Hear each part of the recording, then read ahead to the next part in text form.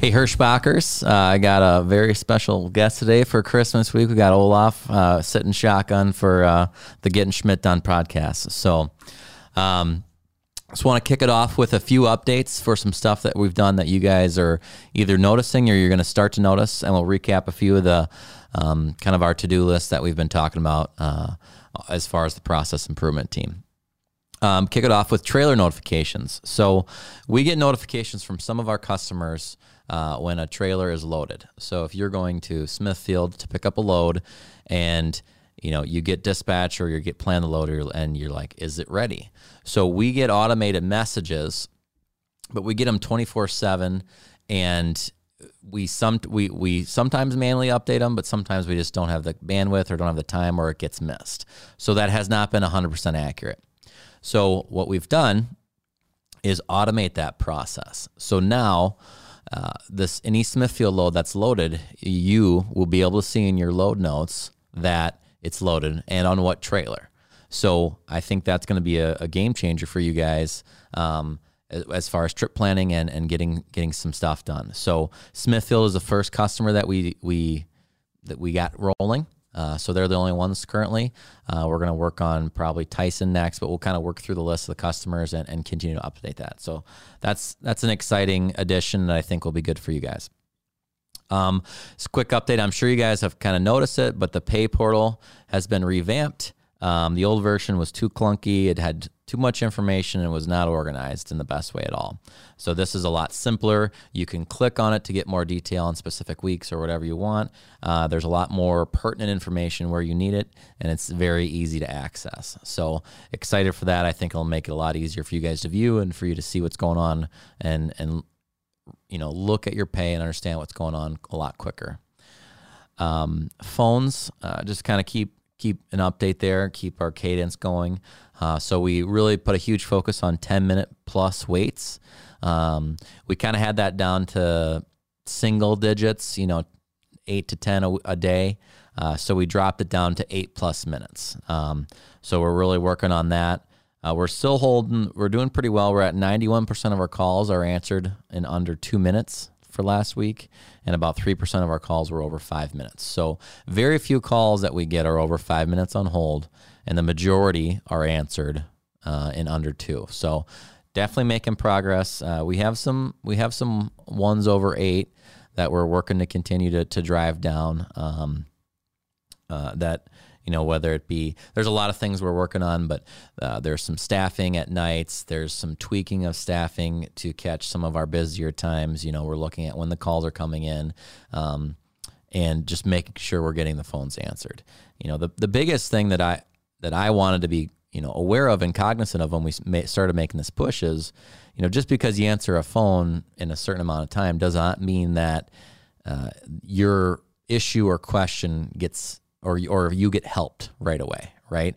It does not help if someone just answers the phone and they can't answer your question or help you, right? So we have to make sure we balance that. It's a very fine line to walk and make sure we are answering quickly and also helping you guys. So a really good way for us to measure that is a survey. So in October, kind of not right at the beginning when we started, but we were probably about halfway through this where we were being really aggressive on the 10-minute calls. We sent out a simple 3-question survey. I think we had about 300 responses on it. And just to kind of gauge where we were at. So we resent that survey out last week, and I'll just share that quickly with you guys. So not sure if all of you saw it or not, but so the 3 questions were: how satisfied are you with how quickly your phone gets answered?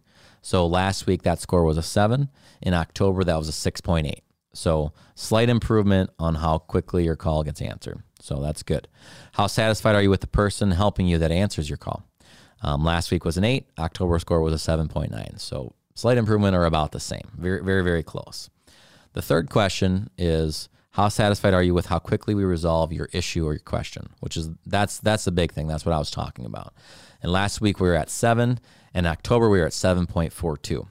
So we went backwards on that one. So it looks like we are starting to, we are answering the phones quickly, but we're starting to get some feedback from you guys that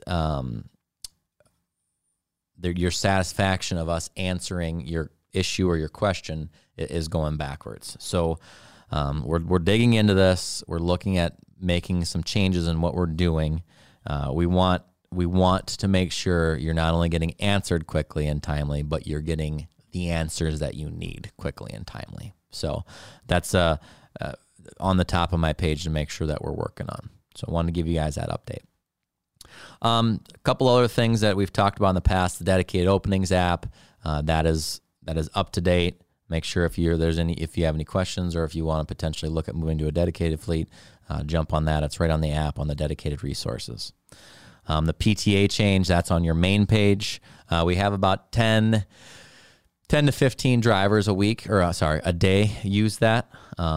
I think it should be higher. I challenge you guys to own that. That is how you communicate to your dispatcher and to the planner and to everyone in the office, when you're ready for your next load. So let's continue to use that, start or continue to use that.